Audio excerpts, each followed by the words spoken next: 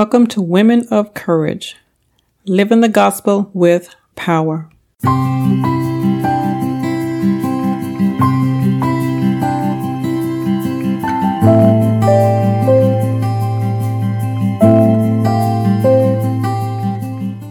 I'm very intrigued by stories in the Bible, especially the ones that the main character is nameless. The story I will be sharing with you today comes from John 8, verses 1 through 11, and it reads, Jesus went unto the Mount of Olives, and early in the morning he came again into the temple, and all the people came unto him, and he sat down and taught them. And the scribes and the Pharisees brought unto him a woman taken in adultery. And when they had set her in the midst, they said unto him, Master, this woman was taken in adultery, in the very act. Now Moses in the law commands us that such should be stoned. But what sayest thou? This they said, tempting him, that they might have to accuse him. But Jesus stooped down, and with his finger wrote on the ground, as though he heard them not. So when they continued asking him, he lifted himself up, and said unto them, He that is without sin among you, let him first cast a stone at her. And again he stooped down, and wrote on the ground. And they which heard it, being convicted by their own conscience, went out one by one, beginning at the eldest, even unto the last. And Jesus was left alone, and the woman standing in the midst. When Jesus had lifted up himself, and saw none but the woman, he said unto her, Woman, where are those thine accusers? Has no man condemned thee? She said, No man, Lord. And Jesus said unto her, Neither do I condemn thee. Go and sin no more. Imagine this nameless woman, trembling, fearful, waiting to feel the thrust of a stone hit her body. According to the law, the first person to cast a stone at her would have been an eyewitness. The men that brought her to Jesus claimed that they had caught her in the very act. She was caught doing that one thing, that one offense, maybe not for the first time. There is a high probability that she was brought up in a home where her parents most likely went to the local synagogue every Sabbath. I like to imagine that her parents prayed for her, often crying out to the Lord to help her. The Bible is full of stories to remind us that we live in a sinful world with a constant allurement to sin. We hear voices in our head to let go, to compromise, to circumvent, to do our own thing. And we'll catch up with Christ later. But for now, we just want to live our life. Yet deep down, maybe far deep down, the desire for change called to this nameless woman. She knew about the stones long before they threatened to throw them at her. Her stones represented the wall she had built around her heart because of life. You know what I mean. A firmly established wall, and the thought of it coming down or even a stone being removed terrifies us. Why? Because pain will always find a way to express itself. Most often we only see the anger or the depression, and we would rather others see that than be able to look too closely inside and see our pain.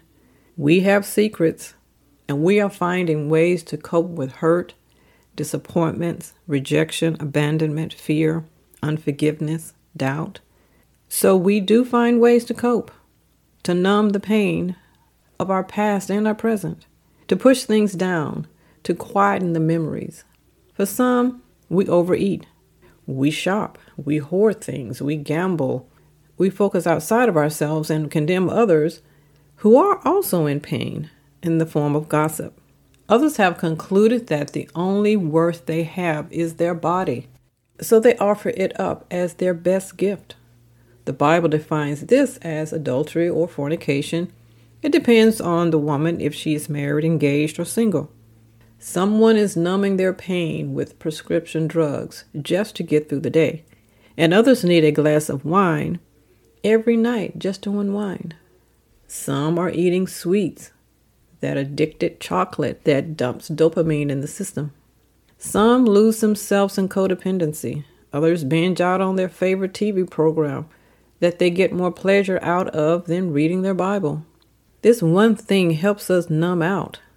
These are our go-tos when we are stressed, when those memories are hard to keep down and at bay. They're threatening to overwhelm us. Something has to change. And that one thing that we most often turn to is the one thing we will turn to instead of to God for comfort and answers. How well are you coping with your past or your present? What conclusions have you come to about life? Remember, unresolved pain will find a way to express itself. Whatever it is, whatever you're doing to numb your pain, to quieten your fears, to cope. Today, that nameless woman finds herself standing before Jesus, not because her accusers are hoping that Jesus will deliver her from her past. They have judged her and condemned her already. They are really after Jesus and were hoping to find something to use against him. But she knows the ones who accused her, and she knows that they are as guilty as she is. She knows them by name, but she believes her sins are greater, so she keeps silent. What is ironic, these men that brought her to Jesus for condemnation that day, they were unaware that today their very act would set her free.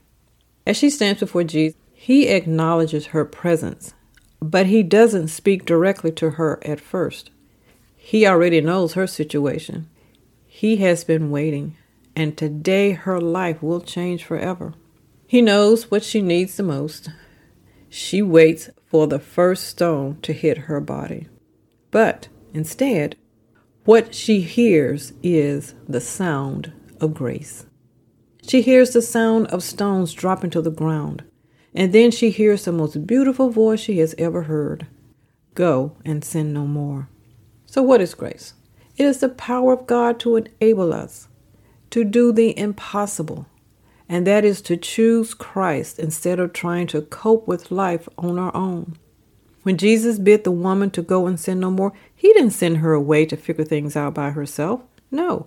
He empowered her with his love and grace to stop doing that one thing and learn to turn to him and to trust him. If we keep reading, after Jesus speaks to her, he goes back to teaching, and he says to her and those who are standing in the crowd, I am the light of the world. He that follows me shall not walk in darkness, but shall have the light of life. John 8:12. Only the light and life of Jesus can dispel our darkness. The light of truth is exchanged for the lies we believe about ourselves. He has given each of us a measure of faith and light. Every light gives off a distinctive light to make our life beautiful. And the more we trust and believe and obey, the light inside of us will grow and will continually grow and grow brighter. I love what the prophet Isaiah says in chapter 60. O daughter of Zion, arise and shine, for thy light is come, and the glory of the Lord is risen upon thee. Now, was this nameless woman guilty of what they accused her of?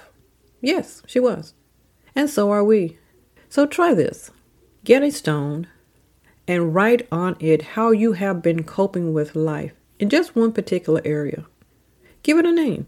It could be working too many hours, or exercising way too much and spending much too much time at the gym. It could be overeating. It could be shopping. Anything to avoid life and relationships, and anything that numbs our pain and pushes that memory down, that tries to scream at us. It could be hoarding and gambling and pornography. It could be gossiping, talking about other people instead of dealing with our own stuff. What about adultery? What about fornication? When we give our bodies thinking that it's the only value that we have, it's the only worth that we have. And when we are in the act of doing this, someone will notice us. Someone will see us, the person, the real person. Anything that easily besets us time and time again, that's what we're talking about. Look at it. This rock, this stone. Hold it in your hand tightly. Clench it.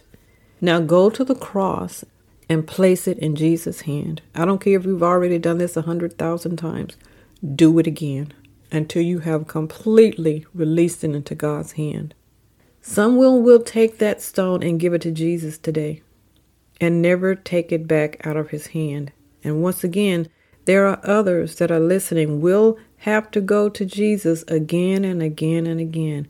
But you keep going until he has complete possession of the very thing that you're using to numb your pain instead of going to him. Remember what he said to the Apostle Paul. My grace is enough. The prophet Isaiah also says in chapter 40, starting with verse 29, he gives power to the faint. He takes up this matter himself. And to them that have no might, he, Christ, increases your strength by giving you his. Even the youth shall faint and be weary, and the young men shall utterly fall. But they that wait upon the Lord shall renew their strength. And they shall mount up with wings as eagles. You know what eagles do when there's a storm? They fly into the wind. And they let the wind, the current of the wind, lift them up. That's what Jesus is telling us to do. He said that we shall mount up with wings as eagles. They shall run and not be weary, and they shall walk and not faint. He's talking about us. He's talking about a surrendered life. This is what a surrendered life looks like. We shall run and not be weary. We shall walk and not faint. That's a surrendered life.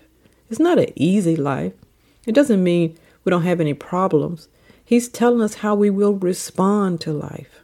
You know, I'm going to say it again. It's those hurt places are the reason we build walls around our hearts. But Jesus has come to take away our reason for the walls that's around our hearts. Remember, grace empowers us to make a decision regardless of how we feel. Are you ready to ask Jesus to give you the grace to take that stone and put it in his hand? He is ready if you are. That nameless woman walked away from her old life that day. She became one of Jesus' most devoted followers. I plan to meet all those nameless women in heaven. And the first thing I will ask them is this: what is your name?